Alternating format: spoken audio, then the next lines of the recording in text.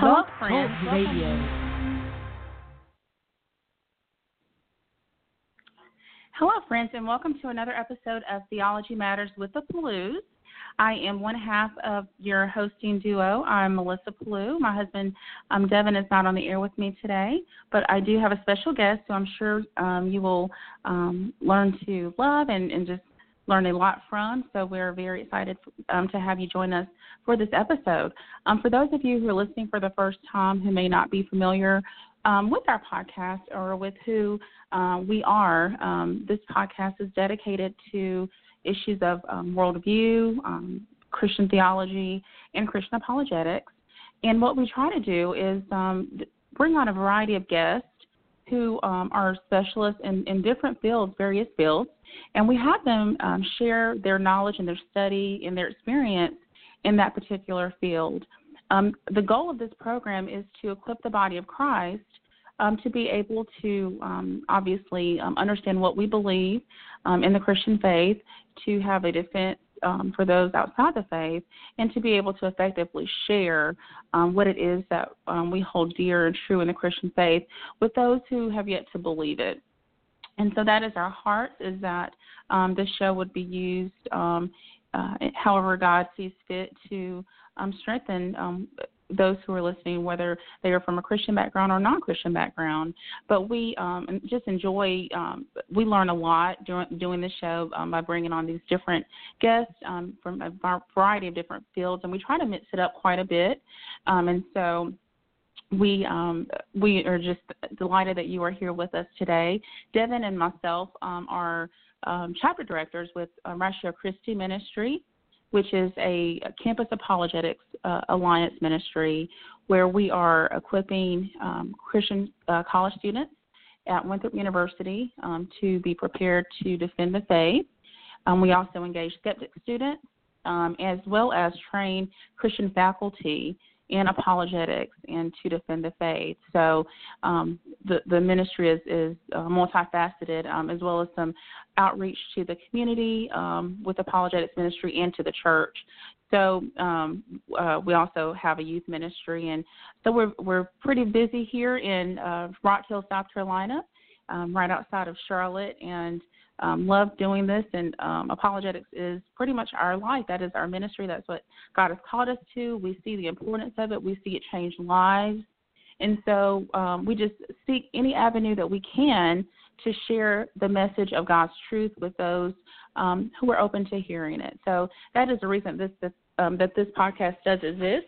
And so feel free to subscribe, share, listen, shoot us messages, and we're always happy to interact with you after the show as well. So we are, again, excited to have you join us. And today is very special because I have a friend of mine with us today as a guest. So I know that we've had her on the show before, but this is exciting because we're going to be discussing a new venture that she has worked on and that I followed her work on. And I know that she has put a lot of time and effort and energy into this new project, and that it is going to be a blessing to all. We have with us today Melissa Cain Travis. Melissa is an assistant professor of Christian apologetics at Houston Baptist University. She serves on the contributing writers team at Christian Research Journal, which is a fabulous journal if you have not subscribed to that. She earned a Master's of Art in Science and Religion from Biola University, as well as a Bachelor of Science in Biology from Campbell University. She's currently pursuing a PhD in humanities. Her research is focusing on the history and philosophy of science and the historical interaction of science and theology. Melissa worked in biotechnology and pharmaceutical research for 5 years after obtaining her undergrad degree, and has spent more than a decade studying the science, theology, and philosophy pertaining to the origins debate.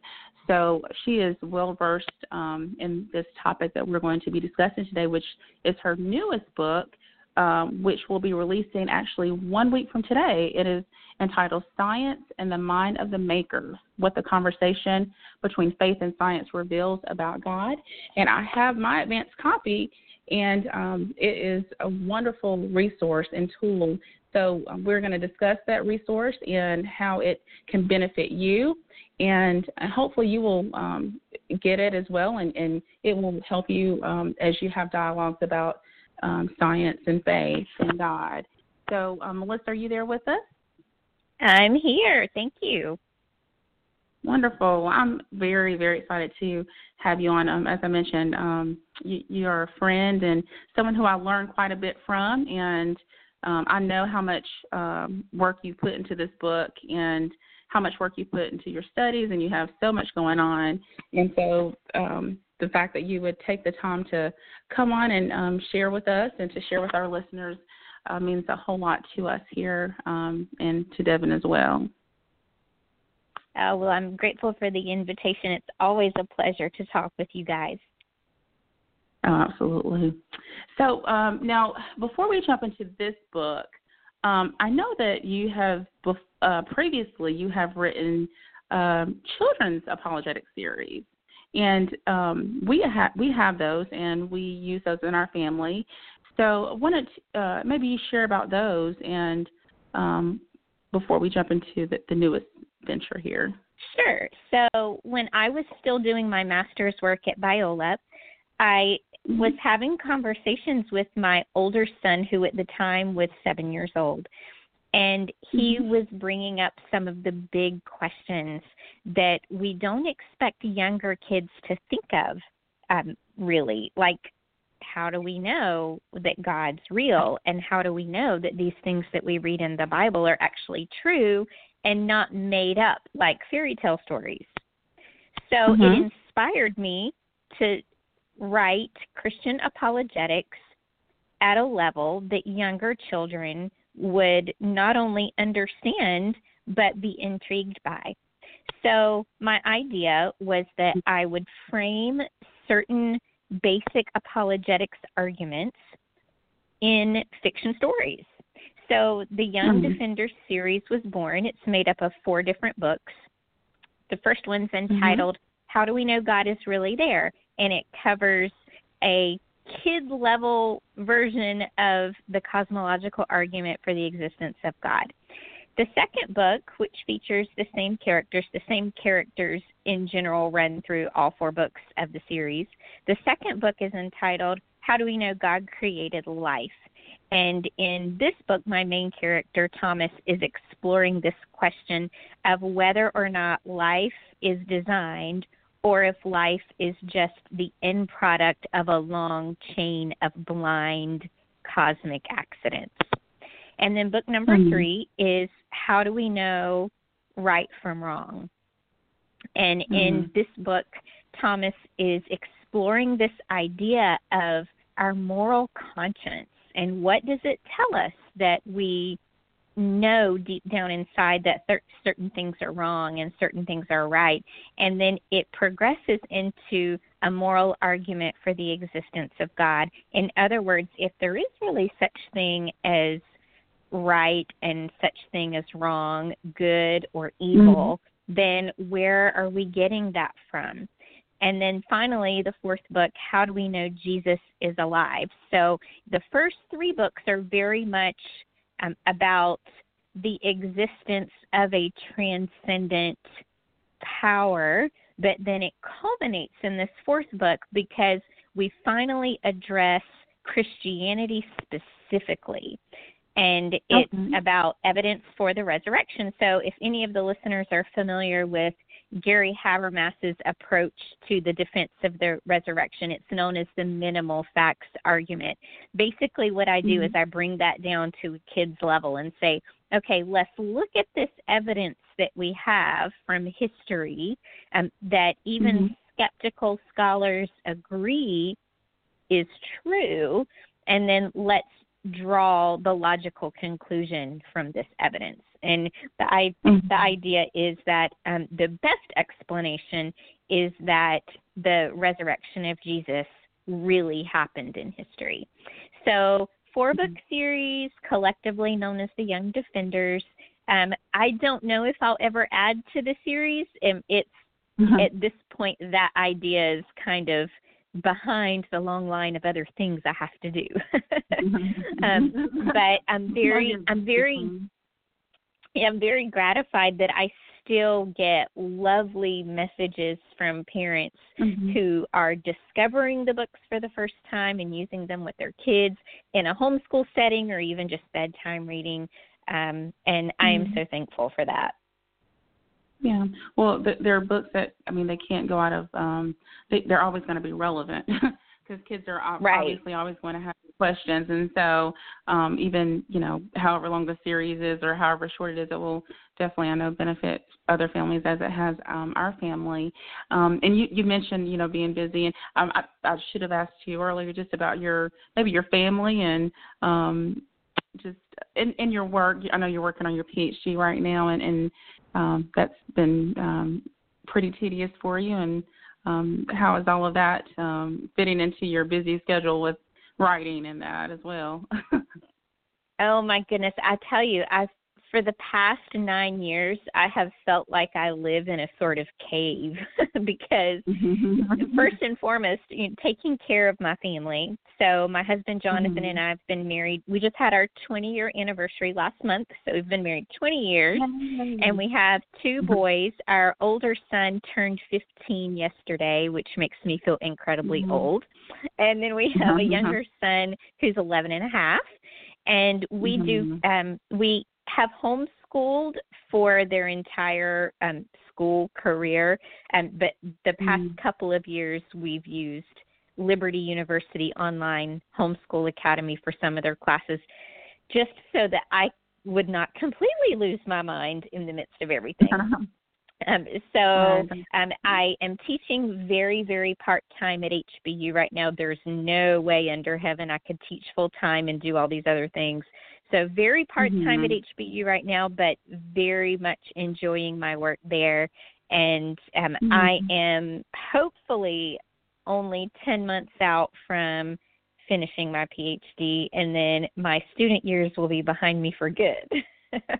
You come out of that cave, right? Yes, I'll come out of the cave. Yeah, at the end of the show, I'd like to talk some about, maybe for women who are listening, specifically about some of, things that you've learned as far as, just the importance of women in apologetics and the benefits of that, and maybe even balancing these studies, family, these sort of things as well. So we can maybe address some of that in a little bit. So, but I did want to talk about, I know you specifically, your interest is on the intersection of Christianity and the natural sciences, and that's where you have pretty much focused. And I wanted to know what inspired that and what inspired your interest in that topic specifically. It's funny because when I first, as an adult, a mom, small children, realized that that was a direction God was calling me in as far as ministry and academic work, I was surprised by that turn in my life. But then as the years have gone on since then, that was when I first discerned that calling was in the early 2000s. I enrolled in my master's program in 2009. So some years have gone by since I first discerned that specific calling. But during those years, I've been able to look back over my life leading up to that point, which felt very much like a turning point. And I realized that I can see little glimmers of this kind of foreshadowing that I would end up here, even as far back as my very early childhood.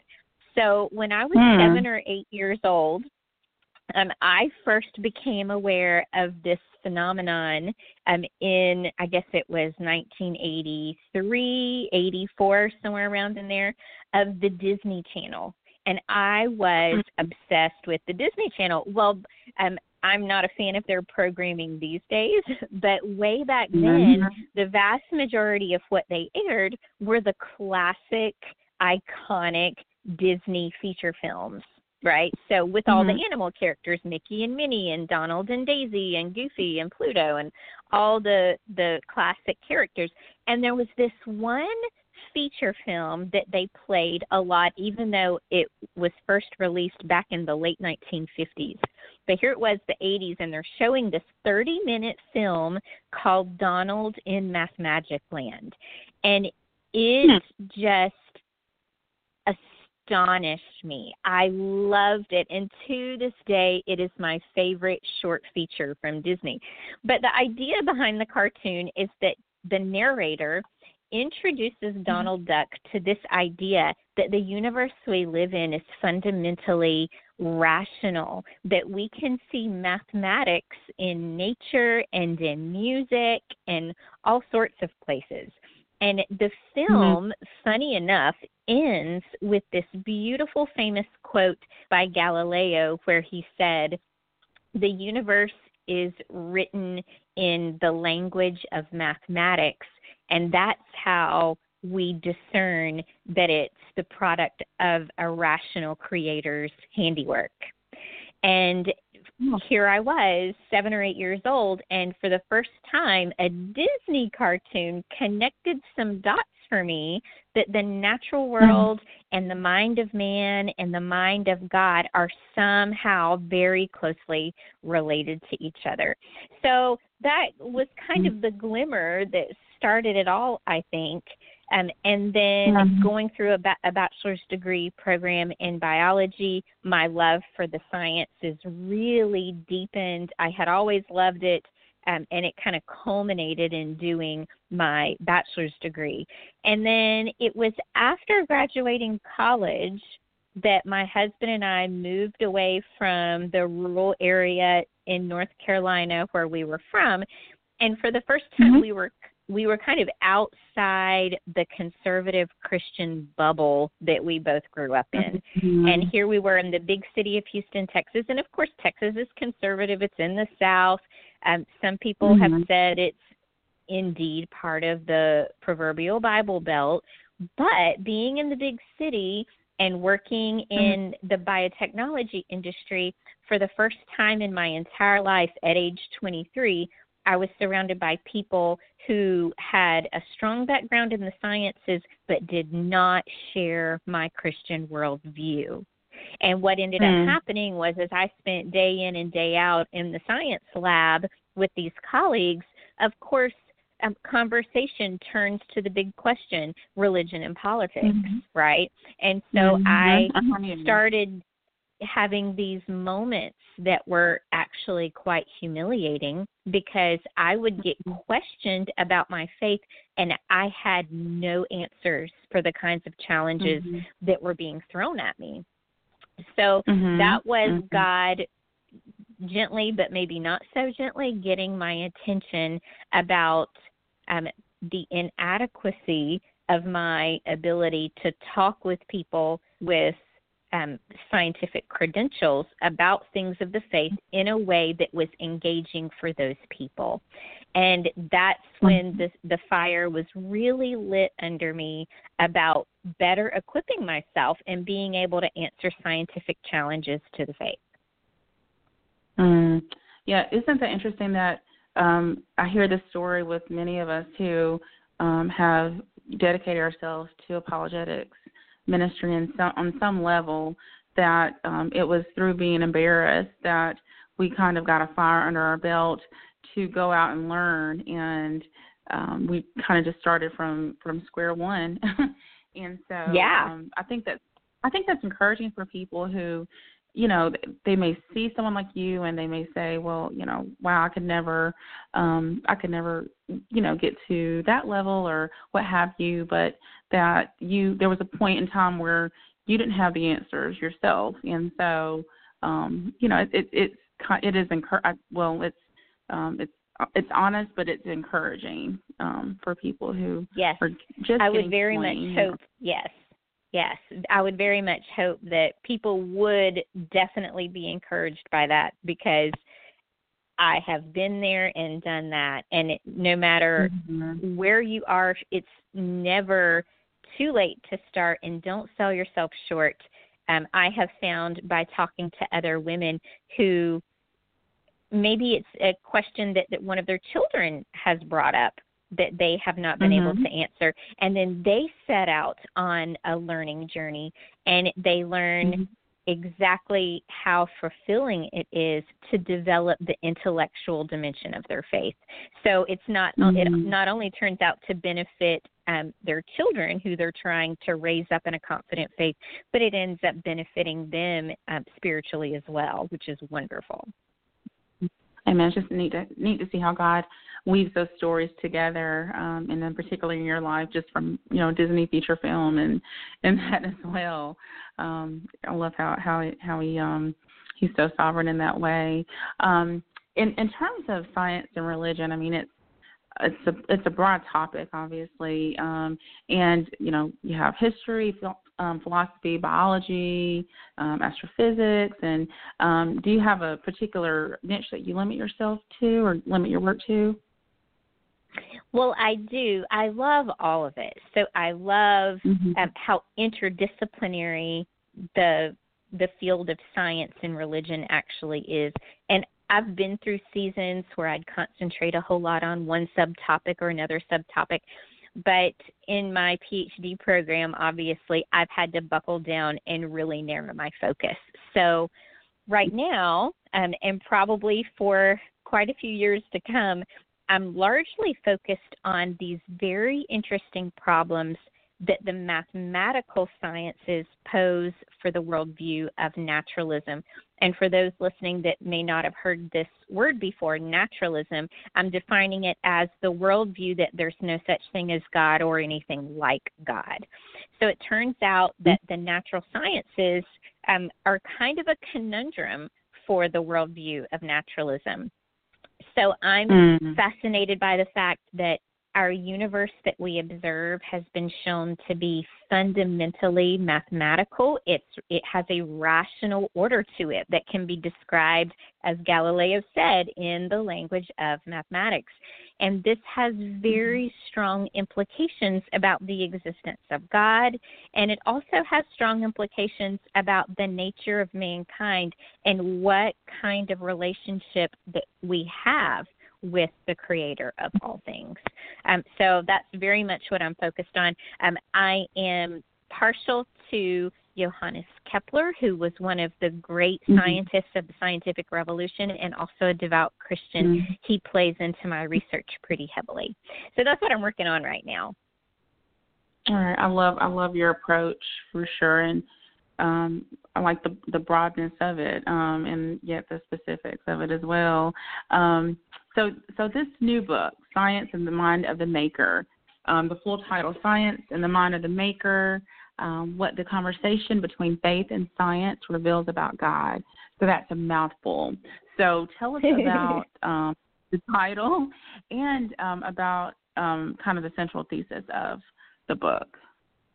Okay, so Science in the Mind of the Maker, that title will ring a bell for some of your listeners probably, those who are familiar with the work of Dorothy Sayers. So Dorothy Sayers was a theologian and a fiction writer who was a friend actually of C.S. Lewis. And she wrote what became a very famous book in the Christian education community, and the name of her book was The Mind of the Maker. And in that book, she talks about how when we read a work of literature, a path is opened up, metaphorically speaking, between our mind and the mind of the writer of that work of literature, the maker of the literary art. So it's through their art that the author of a piece of literature communicates something of their own mind to the mind of their reader. And when I read Sayers' book, I was immediately reminded of a famous statement by my hero, Johannes Kepler, because Kepler said that when we do science, of course, he didn't use the word science because that word wasn't coined until the 19th century. But he said when we do natural philosophy, that's what they called it back then, when we investigate the universe and we discover that it has these elegant mathematical laws, Kepler said we're essentially thinking God's thoughts after him. In other words, We're discovering something about the rational plan that's behind creation, this plan that has existed from eternity in the mind of God. So I thought it very appropriate to play off the title of Dorothy Sayers' book, Mind of the Maker, and that's why my book is entitled Science and the Mind of the Maker. And the central thesis, just to give a nutshell idea, is that there are several different, very different branches of the natural sciences that when you take them collectively, they seem to reveal that we live in a universe that was custom made for the existence of scientists. So it's a world that exhibits something that I call cosmic resonance. We see this unbelievably beautiful harmony between the mind of the source of all things, the created order, and the mind of man. Wow, that is that brings a whole new light to why you titled the book in the way that you did. In a society where many times kids are told to kind of shy away from science, and science is kind of bad, and just read the Bible, but just like you said, it's ultimately the scientists of old and knew it, that believe in God, and they were looking for the mind of God, and so it kind of brings a whole new perspective to the natural sciences that I think many don't or many have abandoned, but it's exciting. I think it makes science so exciting to have that bent, as opposed to the accusation that those who are believers we're just antiquated thinkers, and we just want to just posit everything and just say God, and we don't want to explore, and we don't. But it like you said, if we're looking for we're trying to discover the mind of our God, then it makes scientific discovery and exploration just that much more exciting to me. Yes, absolutely. Yeah, that's awesome. So you'd mentioned the special problems that the mathematical nature of the universe raises for naturalism, and tell us more about that. Sure. So it's a very interesting and interconnected set of problems we have, and these have been discussed by great thinkers for a very long time. It's not a new idea. So one of the problems is something called the applicability of mathematics to the natural world. And the idea is that the fact that mathematical systems, which are constructed in the human mind, turn out to be incredibly useful in scientific discovery, and this is remarkable. And the landmark essay on this problem, if listeners are interested in Googling it, you can read it for free online. This landmark essay was written by an agnostic Hungarian theoretical physicist by the name of Eugene Wigner, and his last name is spelled Wigner. So if you Google Wigner and applicability of mathematics, you can get free copies of the essay online. So he releases this essay back in 1960, and he said that the fact that mathematics will map on to the natural world in such a precise way that enables us to make such astounding scientific discoveries is not only mysterious, but it borders on the miraculous. And so now here we are 60 years after Wigner wrote this essay, and it turns out that physicists and philosophers, both theists and non-theists, are still pondering this problem about why mathematics maps onto the physical world with such great depth and precision. Two that I often refer to are Dr. Roger Penrose and Dr. Max Tegmark. They're both mathematical physicists who discussed this problem at great length, and neither one believes in the existence of God. And then we have a Christian by the name of John Polkinghorne. He's a retired physicist, and he's now an Anglican priest, and he's written quite a bit about this as well. So we have that problem. But then a second problem is the fact that human beings have the intellectual capacity to carry out the highly sophisticated mathematics that's involved in scientific fields such as theoretical physics. And that raises questions in areas such as evolutionary neurobiology as well as the philosophy of mind. So some philosophers have argued, well, if naturalism were true, then our kind of human rationality would actually be impossible. Because if the workings of our minds is merely the result of our neurons operating according to the blind processes of physics and chemistry, there couldn't be any genuine rationality. We wouldn't have the free rationality necessary to work through things like advanced mathematics and complex logic, and then appropriately apply it to our scientific inquiry. So those are two major problems, and it's interesting that this isn't a new argument in terms of Christian apologetics by any means, because C.S. Lewis, the same year that Wigner released his essay, C.S. Lewis published the revised edition of his book entitled Miracles. And in that book, he presents something that's referred to as the argument from reason. And he actually makes the same argument that I just did about human rationality being a huge problem for the worldview of naturalism. So our bottom line question, with all that said, I know I'm kind of reciting a book here, it sounds like. But the bottom line question is, why is the cosmos so thoroughly rational? And not only that, why are there creatures who have the intellect and the free agency that's required for doing science, for uncovering this rational structure of the universe? And naturalism's answers fall very, very short of an explanation, while Christian theism offers a very satisfying explanatory paradigm. So Christianity explains beautifully why the universe is rational and why human beings can perceive that rationality. It's because we're made in the image of the creator of all things.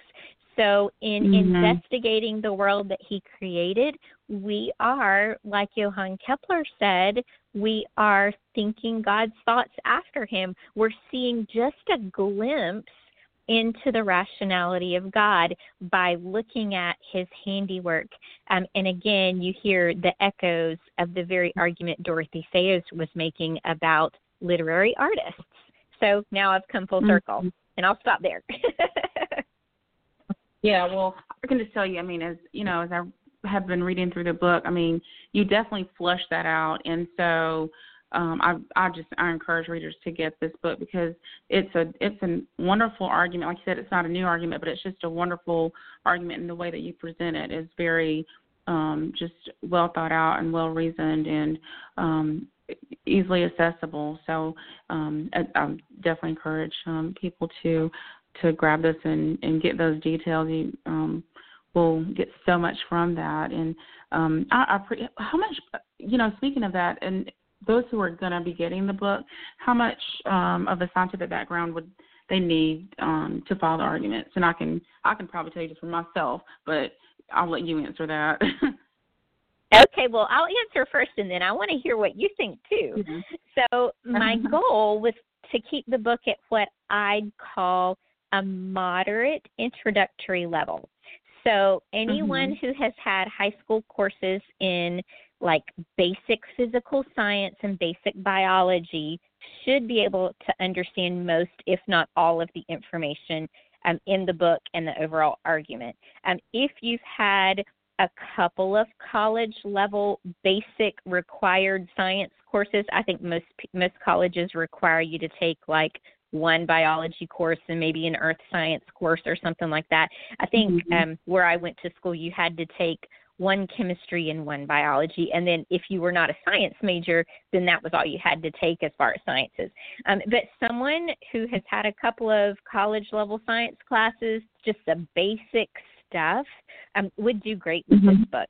One of the main reasons I actually agreed to write it, and the path leading up to me agreeing to write this book is a whole funny story in its own right. But one of the reasons I agreed to write it was my ongoing observation that there are so many lay persons in the church, and there are actually so many professional ministers who are either woefully underprepared to discuss the compatibility of science and the central truth claims of Christianity, or else they just avoid the topic altogether out of fear or out of a desire to avoid talking about things that are potentially contentious or divisive. And the tragic result, which you hinted at the very beginning of our conversation, is that there's been a negative impact on the project of evangelism because Christians are fearful about talking about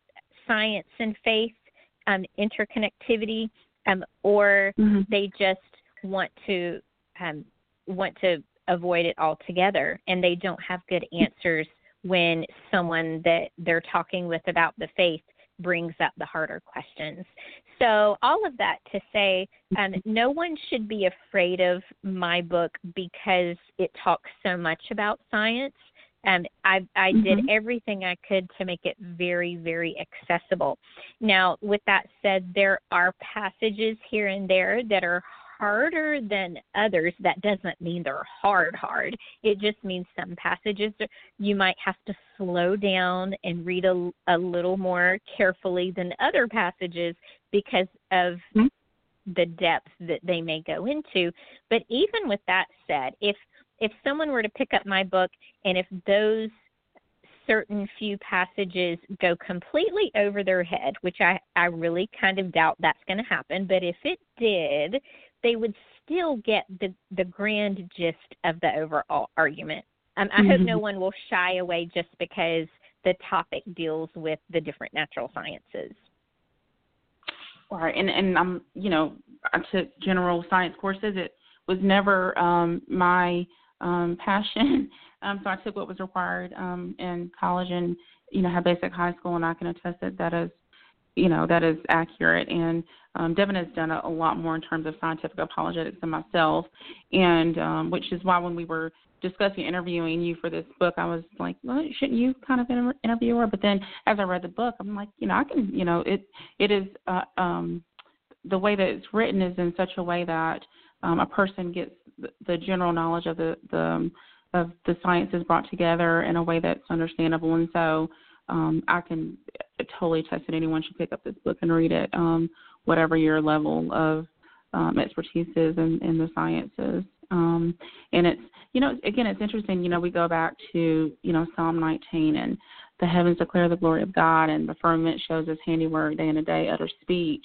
Fine and tonight reveals knowledge. There is no speech nor language where their voice is not heard. And, we say those verses in church, and we recite those, and I remember reciting that as a kid as well. And but then when we shy away from the sciences and we shy away from really enjoying and observing the beauty of God's handiwork, I think that we do ourselves a disservice. I think that he is trying to show, he in fact is showing us his glory, which he tells us in his word. And so this is a great tool. As you were referring to just pastors and how this is a part of ministry that you can use to, and there may be someone who is more engaged in these areas, and this is a great way to minister to them is through looking at general revelation, the observable universe, or the world around us and the universe, and using this as a ministry tool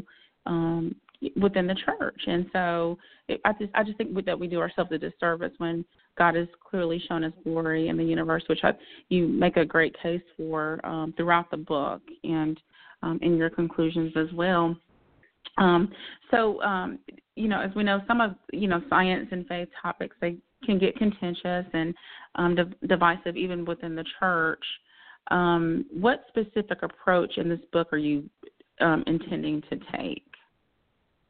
Okay, so that's a question that I get a lot. In the first chapter of the book, I outline my particular, what I call my philosophy of science and faith. So I like to use the phrase mere creation. So in the spirit of C.S. Lewis's Mere Christianity philosophy of apologetics, okay, that's what inspired me to use this phrase mere creation. I encourage readers, no matter what creation persuasion they hold to, whether they are an old earth creationist, a young earth creationist, or perhaps even an evolutionary creationist. Okay, so those are broad categories. I'm painting those with broad strokes here. But no matter which camp they land in, what I do in the first chapter is just invite them to take a big step back from the issues that tend to divide us on the topic of science and faith, and look at the question of a creator from a cosmic perspective. In other words, we're just going to transcend these subsidiary issues of the age of the earth and common descent and all these things, and we're going to ask bigger questions. Questions like, do we have compelling reasons to believe that there's a mind behind the universe, a mind that created us in a way to be aware of him? And if we can make a really strong case for that, which is what I try to do in the book, if we can show that John chapter 1, verses 1 through 3 is highly credible, that the word, the logos, the rationality, the divine reason is responsible for the creation we observe, then at that point we've reached a really important stepping stone in conversation with a skeptic, a stepping stone that we can't bypass on our way to John 1:14, which tells us that the Word then became flesh and dwelt among us. So my conviction is that the central goal of this whole project of science and faith needs to be to help people become open to considering the existence of God. And if we can get them open to that idea using the kinds of arguments I present in the book, then our next step can logically flow from that in our next idea of the identity of Jesus Christ. So all those secondary issues, the in-house debates that Christians tend to divide over, kind of fade into the background, which I think is a very good thing, because I've seen those things become stumbling blocks to belief, and that is just tragic. Now, with all that said, I'm not claiming that the secondary issues are unimportant. I think they should be talked about. They're very much in-house discussions that need to be talked about with the utmost charity for one another. But I think we really need just a revolution in the church at large in terms of being able to have a loving attitude towards someone with whom we disagree on these kinds of topics. So that's why I think what I'm calling the mere creation approach, which is something we can all join hands on, is a really good way to go, especially when it comes to evangelism. Right. Yes. I mean, I can just attest just from our ministry on the college campus, on a very liberal college campus, the in-house issues over the age of the earth, et cetera. It has been a huge stumbling block for many of my students who are coming in, and they don't even they're trying to get to, does God exist? Is there design in the universe? And things like that, and yet they have been so bogged down with these secondary issues in their church environment that they haven't even gotten their bigger questions answered. And like you said, it's not that they're not important issues that we should talk about, but we kind of have to start at square one with some of these issues, and especially depending on the audience who we're talking to. Now, with this book, your table of contents, it's quite diverse. I mean, you have all kinds of just various topics here: language of life, just habitable and discoverable, a world just for science, or world right just for scientists, origin and structure of the cosmos. So you have still a varied number of topics. Give us a kind of a general overview of the different topics. Sure. So after the introduction, which I've talked some about, I kind of lay out in chapter 1, it's the science and faith conversation, understanding the lay of the land. And basically what that does is it explains to the reader why these kinds of arguments that I'm about to present are desperately needed in the project of apologetics and evangelism more broadly. And I talk about the philosophy that's at play, because a lot of people don't realize, if they haven't studied science and faith in any depth, that by and large the kinds of arguments we're dealing with are philosophical. So some of them overlap with theology, but by and large we're talking about philosophical arguments. A lot of people have this misconception that it's really all about quote-unquote scientific evidence one way or the other, when it's not. It's about making philosophical arguments that can include scientific evidence as supporting certain parts of the argument, but we can't use scientific data to prove or disprove the existence of God. It's a little more complicated than that. So that's kind of my goal in the first chapter. And then I have several chapters sprinkled throughout that are basically intellectual history chapters. And that's just a fancy way of saying I go way back and then go forward from ancient times to present day, discussing some of the major ideas in what we call the Western tradition about the existence of God and what observing nature tells us and what observing the nature of man tells us. So I go all the way from ancient Greek thought, and then the last chapter that deals with intellectual history takes us up through the physics revolution of the 20th century. So guys like Einstein and Max Planck, for example. And those intellectual history chapters are interspersed with my chapters that actually deal with specific arguments from different branches of science. So I have a chapter that deals with the design of DNA, for example, and another chapter that talks about how the universe is finite, meaning it had an ultimate beginning, and it's also finely tuned for the existence of life. And then I have a chapter that talks about the habitability of our home planet and all the things that go into making our planet a place where higher intelligent creatures can live, but not just that, a place where higher intelligent creatures can actually carry out science. And some really interesting coincidences involved in that arrangement. I talk some about natural theology in the book, a little bit of the history of natural theology, or the idea that we can look at nature and see some of the mind of God revealed in what he has made. And then the culmination of the book is where I talk about the mathematical nature of the cosmos, and then finally I talk about the rationality of mankind and how it points to the existence of an immaterial soul.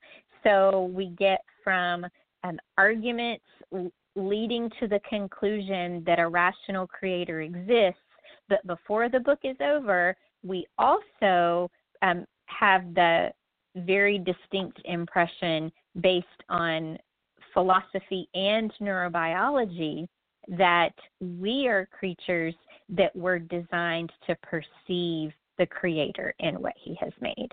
So that rounds it out. Wow, wonderful, wonderful, wonderful. Well, what is your so what do you hope that this book is going to accomplish?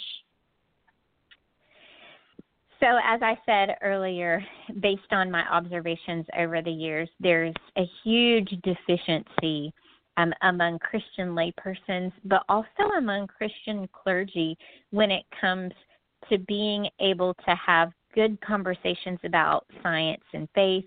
I also see parents struggle to answer questions that their elementary, middle school, and high school age kids have after hearing certain things mentioned in science classrooms in public school or even up into their university years.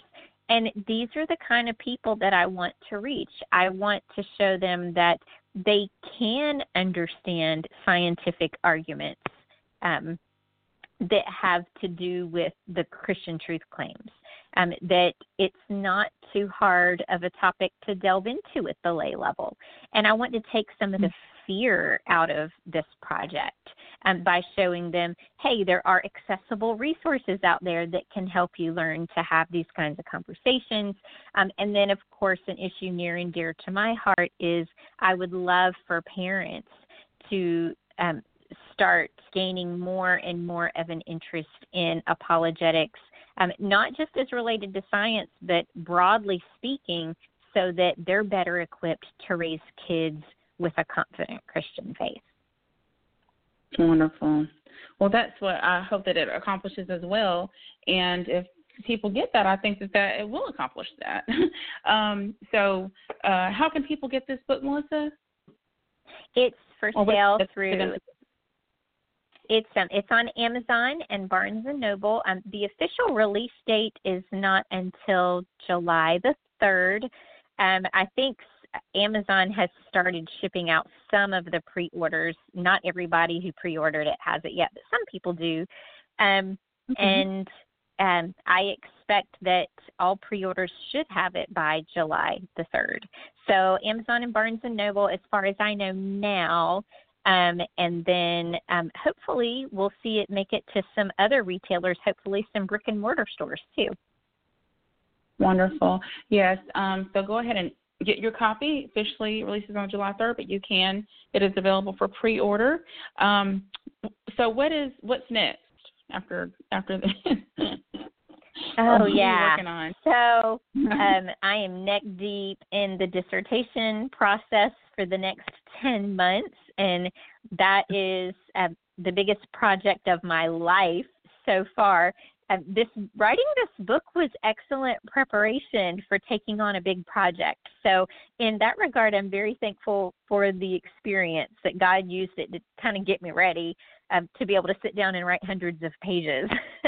So after I defend my dissertation, Lord willing, in April, I'll be working on another book, and that one will probably deal more in depth with the historical episodes involving the interaction of Christianity and the natural sciences. In the meantime, I'm about to contribute a chapter to a book entitled The Story of the Cosmos that comes out in 1 year, comes out July of 2019.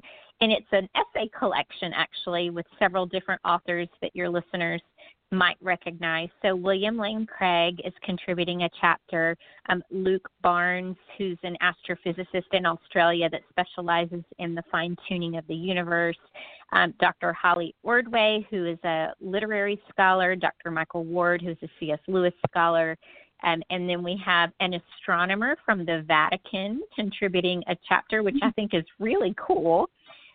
So it's going to be a really neat essay collection, and my chapter will deal with the mathematics of the universe and what I'm calling a Keplerian natural philosophy, or an approach to science and faith that's based upon the spirit of Johann Kepler's famous statement of thinking God's thoughts after him. So that'll be fun. But beyond that, I can't look beyond those things. That's like the 12-month plan right now. Right.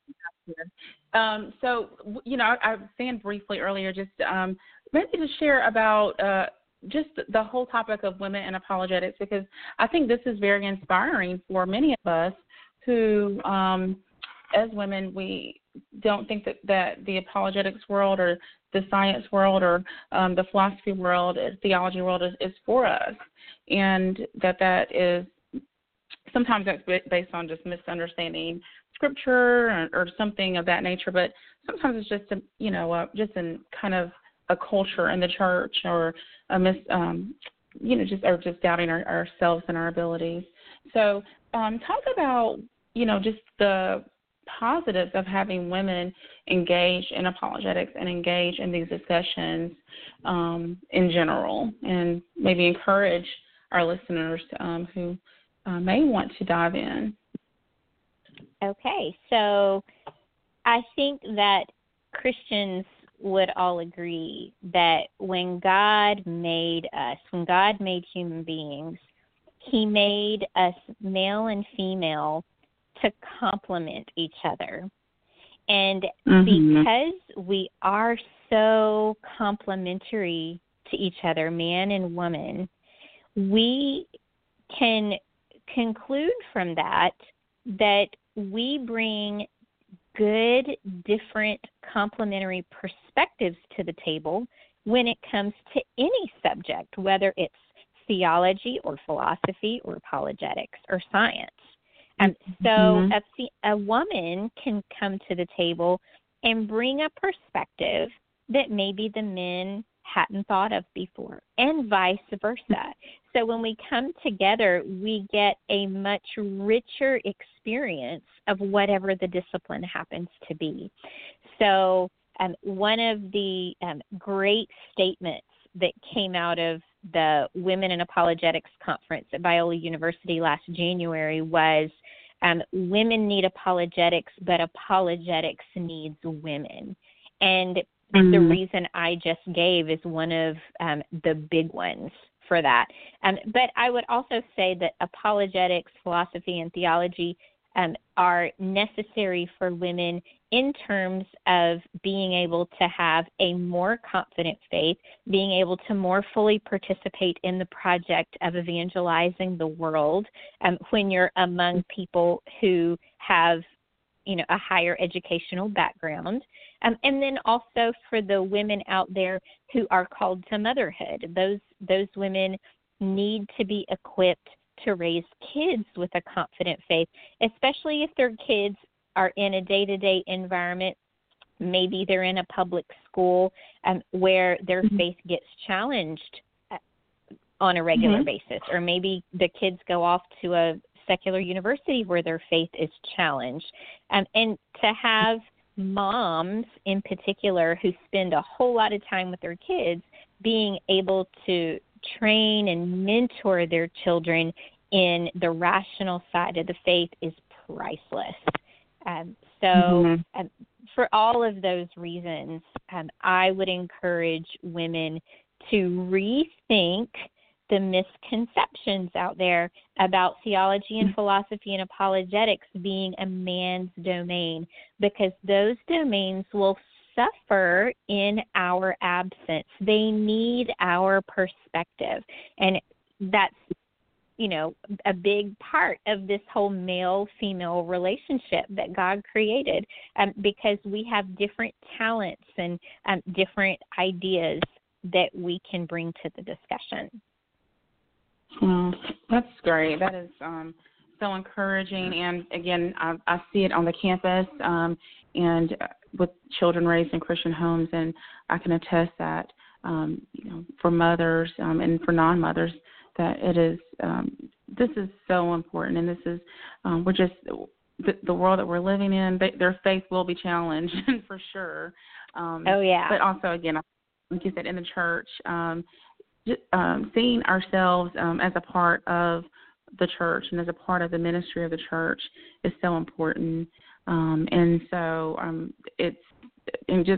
hope that encourages someone. And, if you have any questions, reach out to me, and I can maybe point you to people like Melissa or somewhere to get started. But we do have a link up on this episode where you can order Melissa's book. I definitely encourage it, and I think that you will not regret picking this up, I think you will actually not be able to put it down. So that's how good of a read it is, that it was for me. Melissa, any closing thoughts that you'd like to share? Let me see. I just want to encourage anyone out there who might still be feeling a measure of hesitation and fear about jumping in, embracing the intellectual side of the faith. We're commanded to love God with everything we are, including our minds. And it can only bring glory to God when we seek to understand the world he has made at an even deeper level and see how well it connects to his inspired word in the scripture. So don't be afraid.